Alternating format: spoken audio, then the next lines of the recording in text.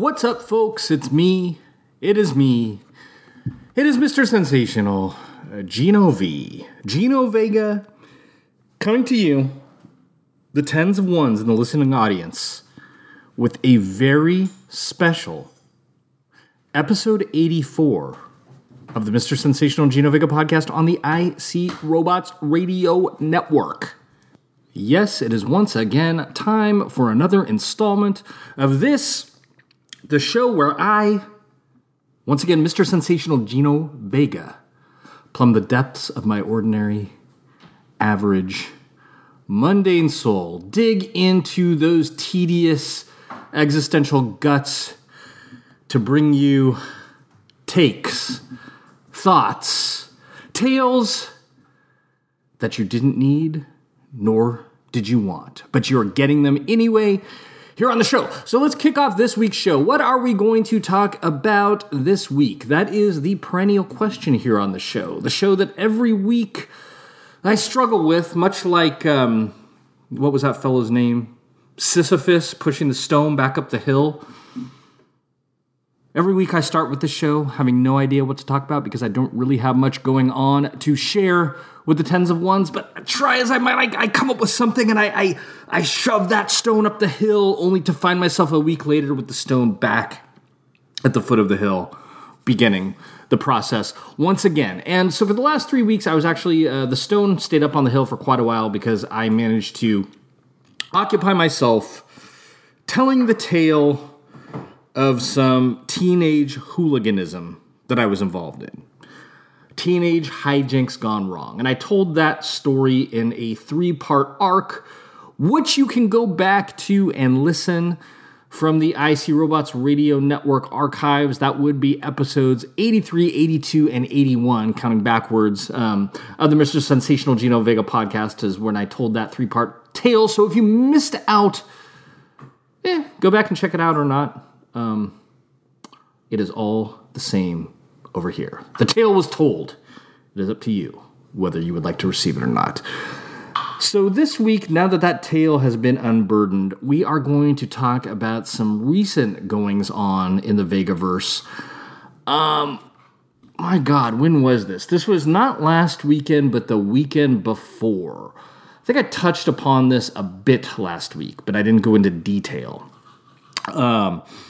We had kind of a busy mini trip weekend. We took the family camping out on the property owned by some friends of ours. It was one of the friends' birthday, so there was a kind of some festivities out there. Hung out with them, spent the night out there. Came back to Sensational Manor 2.5. It was a Sunday when we got back here in the middle of the day.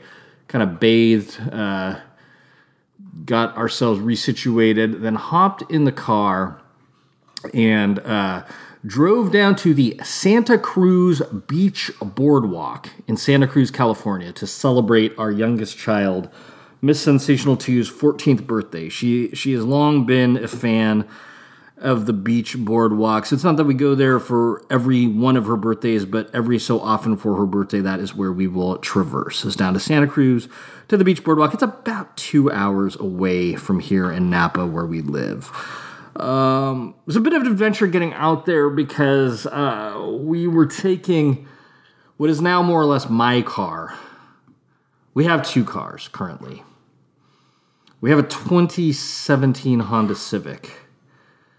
And that is generally the car that I use for the minimal driving that I do. I don't really drive a lot. Every now and again, I have called to drive over to Santa Rosa, California, where IC Robots lives, where we used to live for various business matters.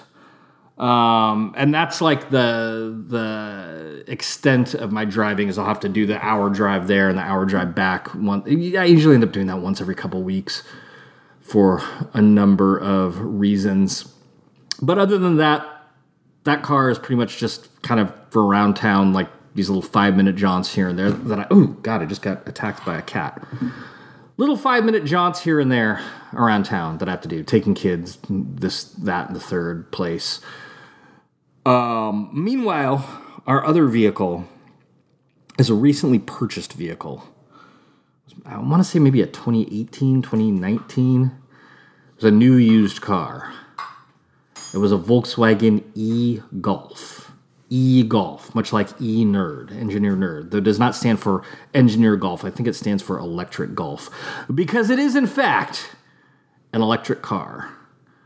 Now, to those of you out in the audience, the mutants among the tens of the ones, settle down. It's okay. It's okay. I have a gasoline-powered car, too. But we did purchase this electric vehicle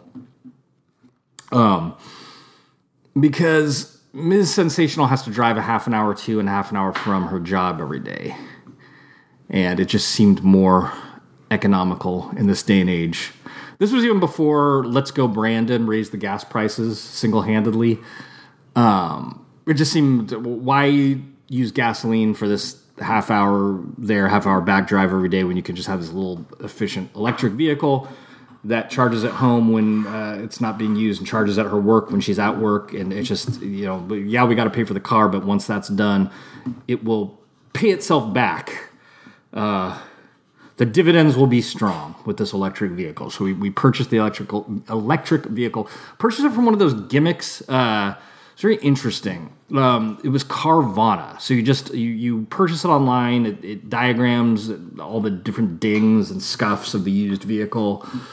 It showed up at our house on some weird, it's just a regular car carrier, but they got these fancy lights and all this stuff, so it makes it seem like there's some event happening when they drop it off.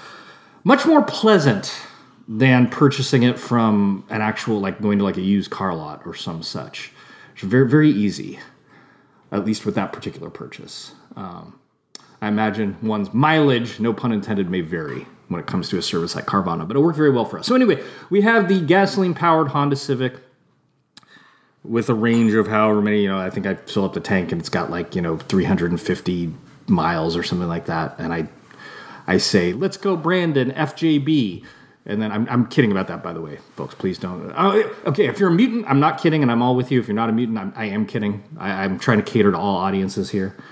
I personally find the Let's Go Brandon thing very funny, just because it's so dumb. And politics notwithstanding, if it was right-wing lunatics saying Let's Go Brandon, if it was left-wing do-gooders saying Let's Go Brandon, if it was normal middle-of-the-road people, anyone thinking that is actually clever, I would be laughing at. So hence I'm making fun of Let's Go Brandon, because it's absurd. But mainly absurd because I think, as I've mentioned before on the show, the people that are really into it around here feel the need. They'll make these signs that say Let's Go Brandon, but then in parentheses they say FJB, just to make sure you get it. And then in parentheses next to that, they'll have actual beep Joe Biden, just in case you didn't get the first two. And so at this point, it's guys, this joke really only works if you're not having to explain it. Anyway, enough of the Brandon talk. We'll set Brandon aside for now. Where was I? Oh, so we have the electric vehicle, the gasoline-powered vehicle with the long range once the tank is filled for a pretty penny. We have the electric vehicle that fills for free, but the range is only 100-ish miles or so. So anyway, the point of this long, rambling tale is we got in the car to drive to Santa Cruz. We got into the Honda Civic to drive to Santa Cruz. And we had driven the Honda Civic all the way up out to Guerneville, where we'd gone camping, which is a couple hours away, driven all the way back home. It was fine. We were getting ready to traverse to Santa Cruz, and just as we're getting on the freeway to get out of town, there's this god-awful just scraping sound as we're driving down the freeway. So it's oh, that doesn't sound good. So we pulled over and looked under the car, and it looked, and this is, it's 100 degrees outside. We're tired from camping the night before. So it's and you're trying to look under the body of the car, just on the side of the road on some gravel.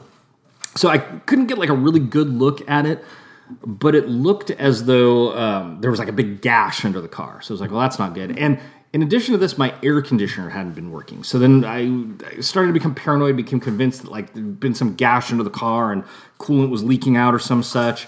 In any case, we did not feel comfortable driving the car for 2 hours in its state. So we turned around, brought it back home, dropped it off, and jumped into the e-Golf.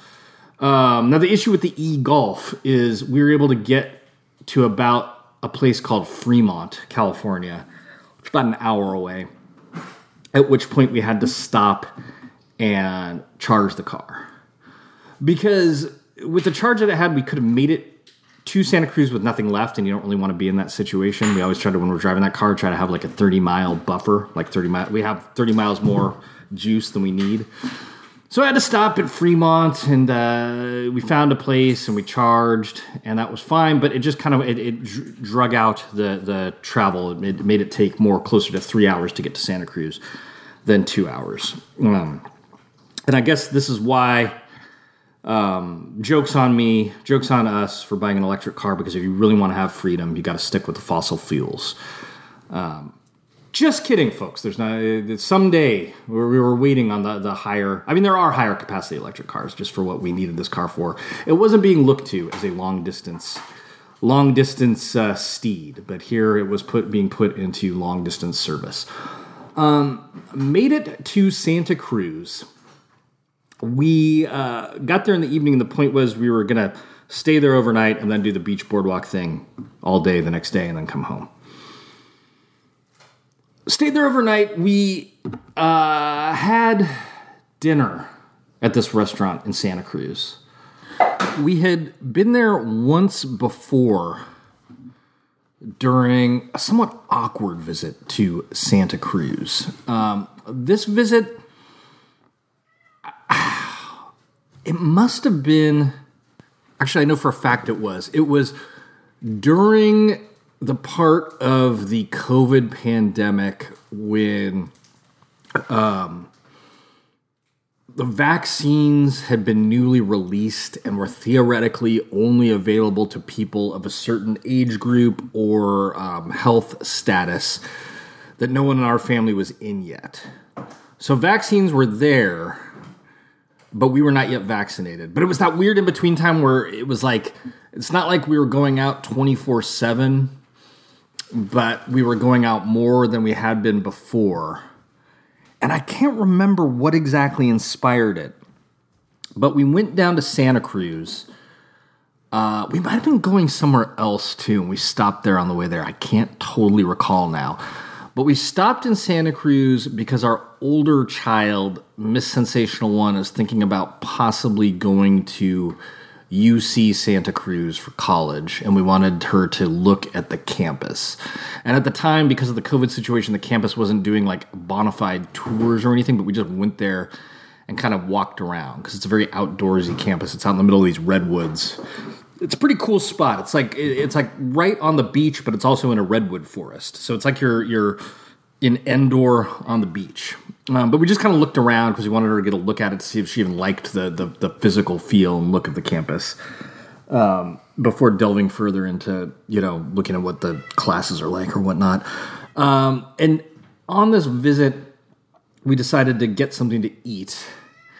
And Ms. Sensational, my wife, was looking at recommendations of places on Yelp or something, and she's like, oh, there's this Italian place. And I was like, I don't want to go to some lame random Italian place in Santa Cruz. It's probably going to be whack. But it turned out it's like this world-class Italian restaurant. Not that I'm always looking to go to some world-class place. I don't mind divey places too, but I thought it was just going to be a really boring, run-of-the-mill, overpriced Italian. A lot of times that seems to be my experience with Italian restaurants. It's like, they're not good, they're not bad, but they're just there, and it's all similar food to what you could make at home, but it's just like greasier, and it's really expensive. But this was not that. This is this very, it's casual, but it's also extremely high-end Italian food. The guy has been a chef in Italy. And again, I'm not some, don't get it twisted. Heaven forbid, you think I'm some snob only looking to dine at high-end places. But it was unexpected high-end dining that was not particularly high maintenance or expensive. I mean, it wasn't cheap either, but you know what I mean. It was for what it was much more than what I was expecting. I had this lovely dinner there. Back at the time when we hadn't been out anywhere in a long time, and you were still like eating outside, so it was kind of weird, but we did it. Anyway, we were able to go back now.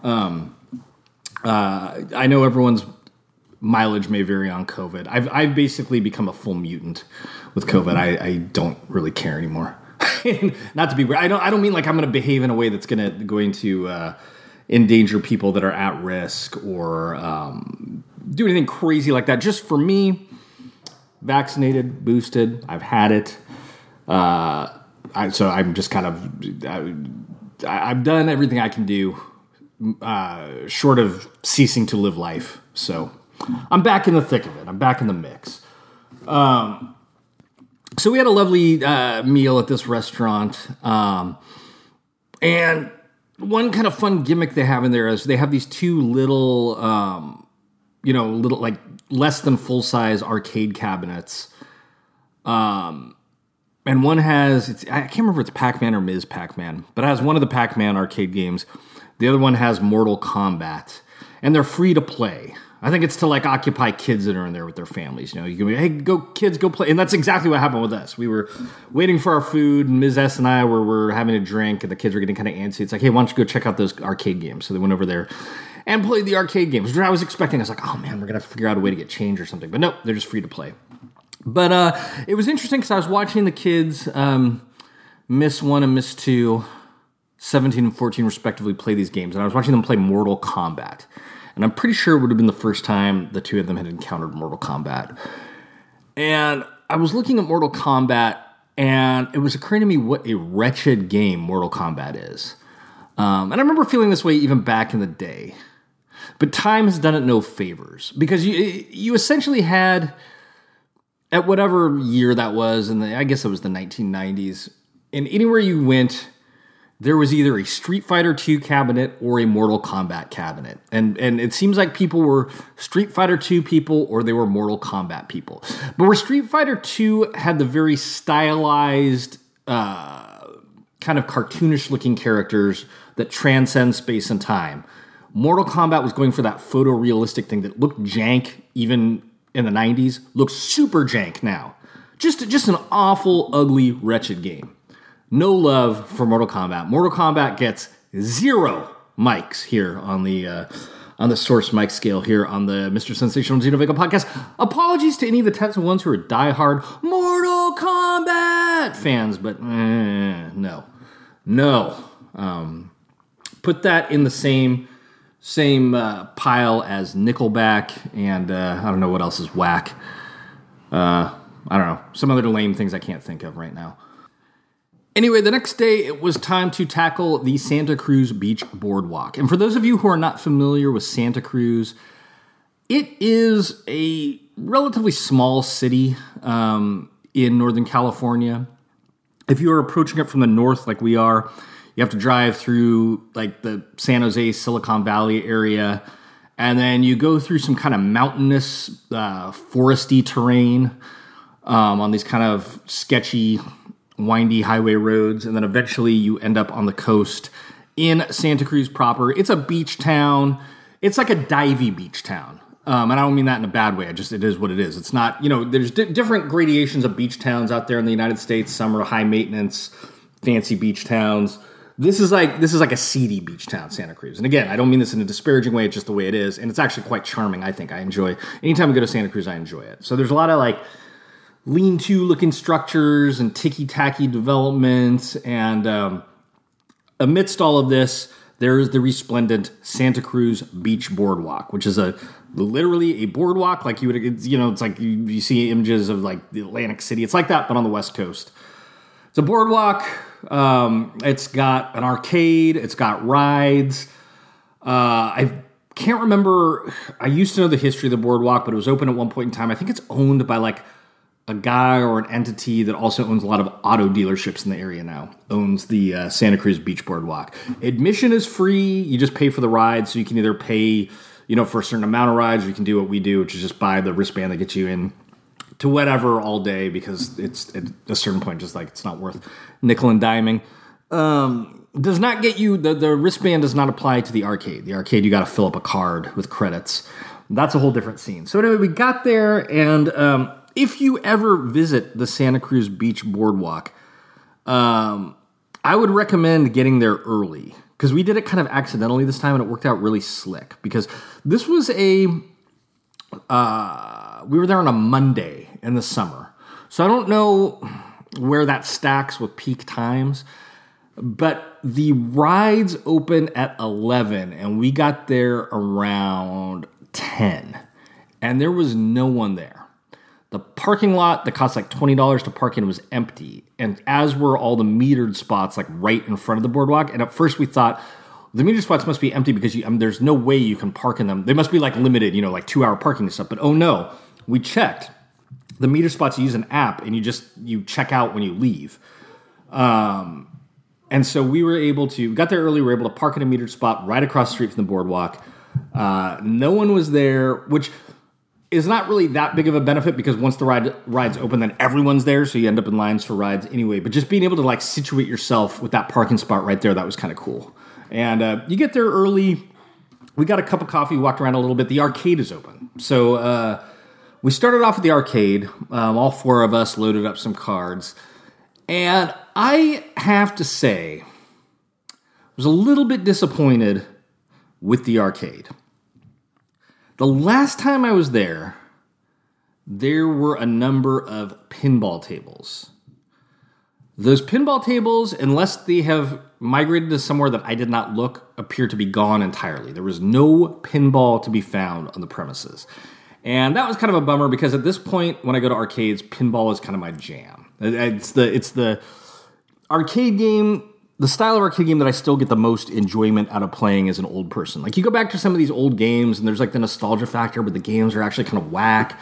But pinball is pinball. Pinball is always solid. So anyway, there was no pinball, so then I decided to check out the retro section. And I've noticed this now in a couple of different arcades. I've noticed this at the Epicenter Arcade in Santa Rosa. I've noticed it at the Napa Bowling Alley here in Napa, California. I've noticed it now at the Boardwalk. I used to sort of gloss over the fact when I used to listen to Vic Sage's Diary of an Arcade Employee podcast, and he would talk about, there was a guy, he would talk about this place, Arcadia Retrocade in Fayetteville, Arkansas, if I remember correctly. And this place, is dedicated to these old cabinets and keeping them pristine, keeping them working. And he would have a guy on his podcast sometimes who was like a mechanic type dude that worked on the games there. And I always just kind of glossed over that. Like, I don't know how to explain it. It just didn't really register to me how important that was. Until lately when I've been going to these arcades that have these little poorly maintained retro corners, and just a bunch of cabinets that haven't been maintained or touched in decades, and they're really starting to age badly. Like the screens are all washed out, you can barely see what's going on, the controls are all sticky and messed up. So much respect to the people like Arcadia Retrocade who are actually keeping these machines in tip-top repair. But because in most mainstream arcades now that just have the obligatory retro section, because they're not doing that kind of maintenance, I haven't really been enjoying playing old-timey arcade games when I go out to these places. So no pinball, whack retro area, and then the new games, I don't want to be that back-in-the-day guy, but they're just not... I don't understand a lot of the modern video games. There's a few, like there's this one I played, the Epicenter in Santa Rosa, that I really enjoy, which is this like 4-person, I think, player Pac-Man game where you're playing Pac-Man, but then you're also playing competitively against the other Pac-Men in addition to the ghosts. That one is fun. They didn't have it there. So there's a few of these newer games that are twists on old games, which I can kind of get behind. But for the most part, they're these weird, like rail ride, like Transformers, the movie game, where you're just like mindlessly, shooting at nothing. Just very, very artless. The current crop of arcade games. So I tried playing a few. I played this whack Batman game where you're in a Batmobile driving around shooting at things mindlessly. I played another whack Teenage Mutant Ninja Turtles, like newer game. I found this one retro console that had like a bunch of different games loaded on it, and I played Exevious, and I played I can't even remember what else I played on there now. That one was that machine was kind of... I played Dig Dug. That machine was kind of fun because it was like a new machine just emulating old games. It was in better shape than some of the actual OG old games, so that was kind of fun to play for a while. Then the family got all excited because we found this bank of Mario Kart cabinets. And we were under the mistaken impression, there's a game that they have at the Epicenter in Santa Rosa, and they had it at the Beach Boardwalk too.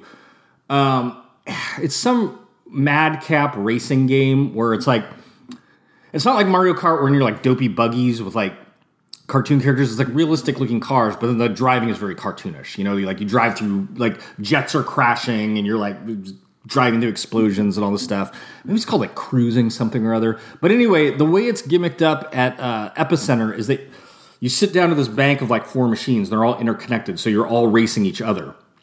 So it's kind of fun to play as a group. So we sat down at this bank of 4 Mario Kart games. We thought it was going to be the same thing, but no, it was just individual games. And then the worst part, so Mario Kart's a great game. Enjoy playing it at home. Thought it would be fun to play in an arcade. And I had not actually played arcade Mario Kart before. I've seen it in arcades before. I had not played it. The issue is you win one circuit in this arcade game, and the game is over. You come in first place, and the game is over. You don't get to move to the next cup. Nothing like that. Just one and done. It's not cool. Not cool. What's the point? I mean, I guess you can continue from that point, but it's just like you would assume that the reward for coming in first was that the game would stay alive. But no, the spirit of the arcade has changed. The ethos has changed. The zeitgeist, as it were, has changed and has left me behind an old man yelling at a cloud.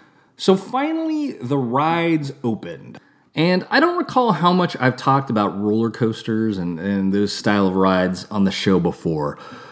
But there's something that I've come to terms with later in life. When I was a child, I sort of convinced myself I didn't like roller coasters. And I just always thought that I'd get on one and it would be so terrifying and so overwhelming I would not be able to survive the experience. Or if I were to survive the experience, some disaster would take place and the coaster would collapse and I would die in a fiery inferno.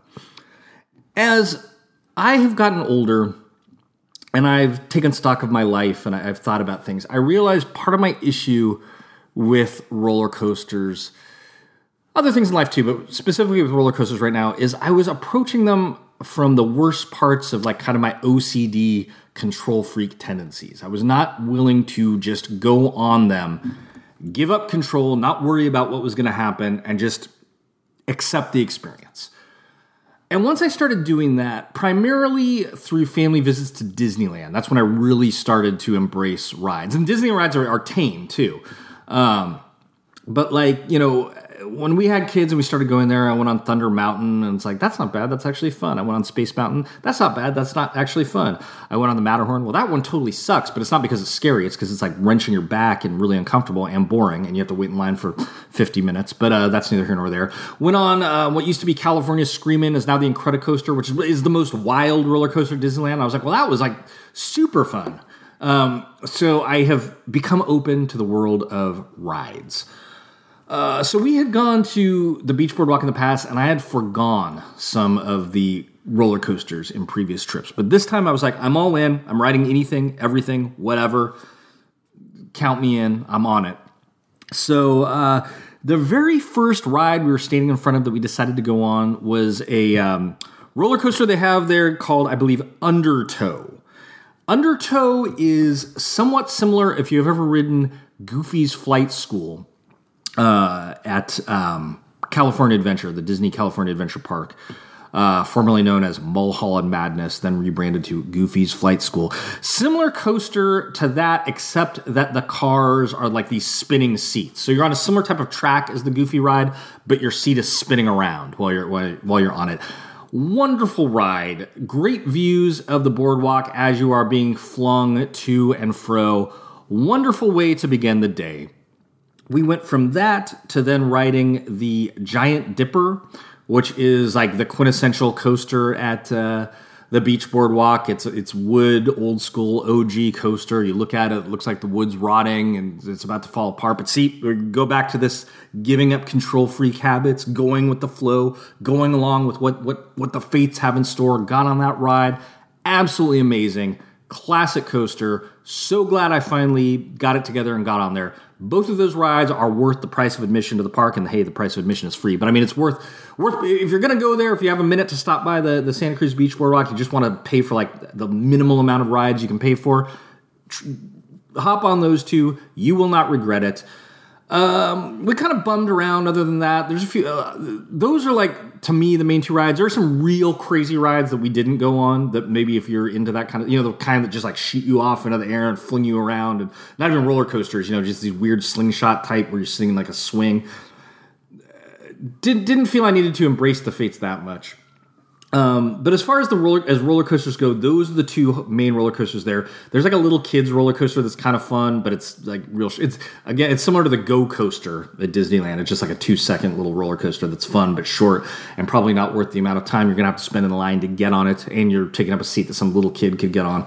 And a lot of the other rides are just more kind of low key fair type rides, like cars that spin around in a circle. We did go on one ride that I could not stand. And we're going to tell the tale of that ride very quickly here as we wind down this week's episode. This was a ride called Crazy Surf. Our youngest was adamant about going on Crazy Surf, so we went on as a family. And now, Crazy Surf is a long horizontal line of seats up against a wall that says Crazy Surf. It has like a circusy, surfy, what do you call it? Not montage, but a mural painted on the back. And when you walk up to it and you're trying to find out what the ride actually is, you walk up and you hear this recorded voice. It's like, "Welcome to Crazy Surf." And we were trying to figure out like what actually happens on this ride. And I was like, this looks kind of weird, man. I don't know. And then like Miss Sensational 2, our 14-year-old, was like, look, there's babies on this ride. It can't be that bad. So we watched the first go-round. And a funny thing happened.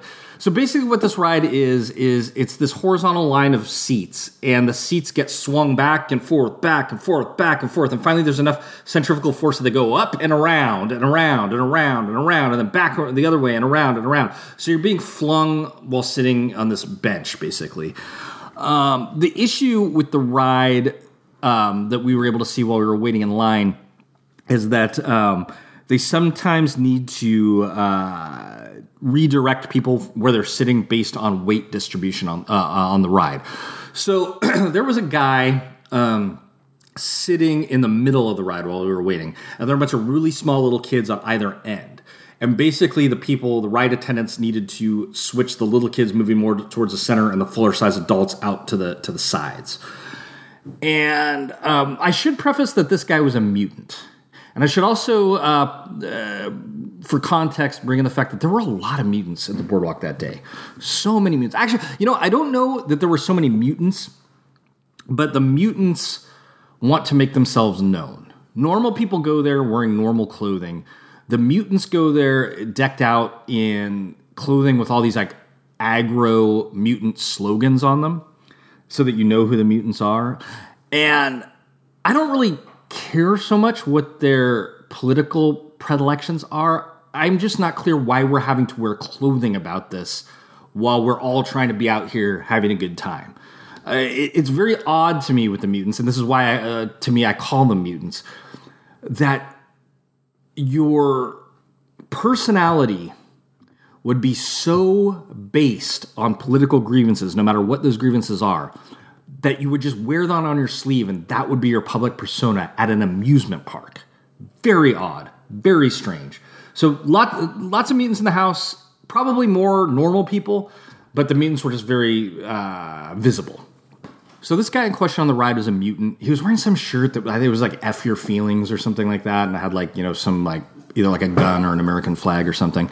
But I point this out because it's very ironic.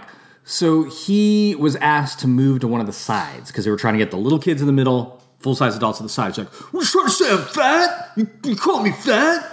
And he just had a fit and then finally moved, but then like wouldn't let it go. Like once he got off the ride, he's like, "Oh, wide load coming through, so I guess they think I'm fat." So the man that doesn't like feelings was full of feelings. And this wasn't even a particularly big guy or anything. It was just a matter of there were literally like these 10-pound little babies on the side. There's a full-grown guy in the middle, and they've probably been instructed that put the babies to the middle, get the full-size guys to the side. But this guy was all full of feelings and had a little fit about it. because you can't take these guys anywhere, not even to the beach boardwalk, without them being all upset and up in arms and angry. And like the mutants are always like the kid in elementary school who was always getting in fights and like beating someone up while crying. I used to call them angry kids, the crying angry kids. They grew up to be mutants. Anyway, it was our turn to get on Crazy Surf. And so we're sitting there, and I'm sitting in the flimsy chair, just feeling really exposed, my legs dangling down. And like I said, I'm trying to be open-minded, trying to be open to all rides, devil may care. But I was feeling kind of nervous on this one, so to alleviate the feelings of nervousness, I decided to be the funny guy on the ride. And I kept doing my own version, emulating the recording about, "Welcome to Crazy Surf." And I just kept saying that over and over again as we were waiting for it to start. Like, people get on the ride, I'd nod at them and be like, "Welcome to Crazy Surf." And so doing that, I'm like, okay, so I'm preoccupying myself being the annoying clown. So that's good. Then the ride begins, and we're getting flung through the air, and I'm feeling like I'm going to fling out of this chair, and I'm hating my life, and I'm hating the fact that I went on this ride, and it's all the fears I ever had about amusement park rides. Like, I feel like we've been on it now for like 10 minutes, 15 minutes, 20 minutes. It's never going to end. And so I'm just like, welcome to Crazy Surf, welcome to Crazy Surf, welcome to Crazy Surf. And this little kid sitting next to me is like, "It sure is crazy." And so yeah, that was Crazy Surf. And folks, that was very special. Episode 84 of the Mr. Sensational Gino Vega podcast. I hope you enjoyed my tale of the boardwalk. I hope that if you're ever in the area, you pay a visit yourself, because the Santa Cruz Beach Boardwalk in the warm California sun is always a great place to go. So until next time, it's Mr. Sensational Gino V, and I am going to be signing off.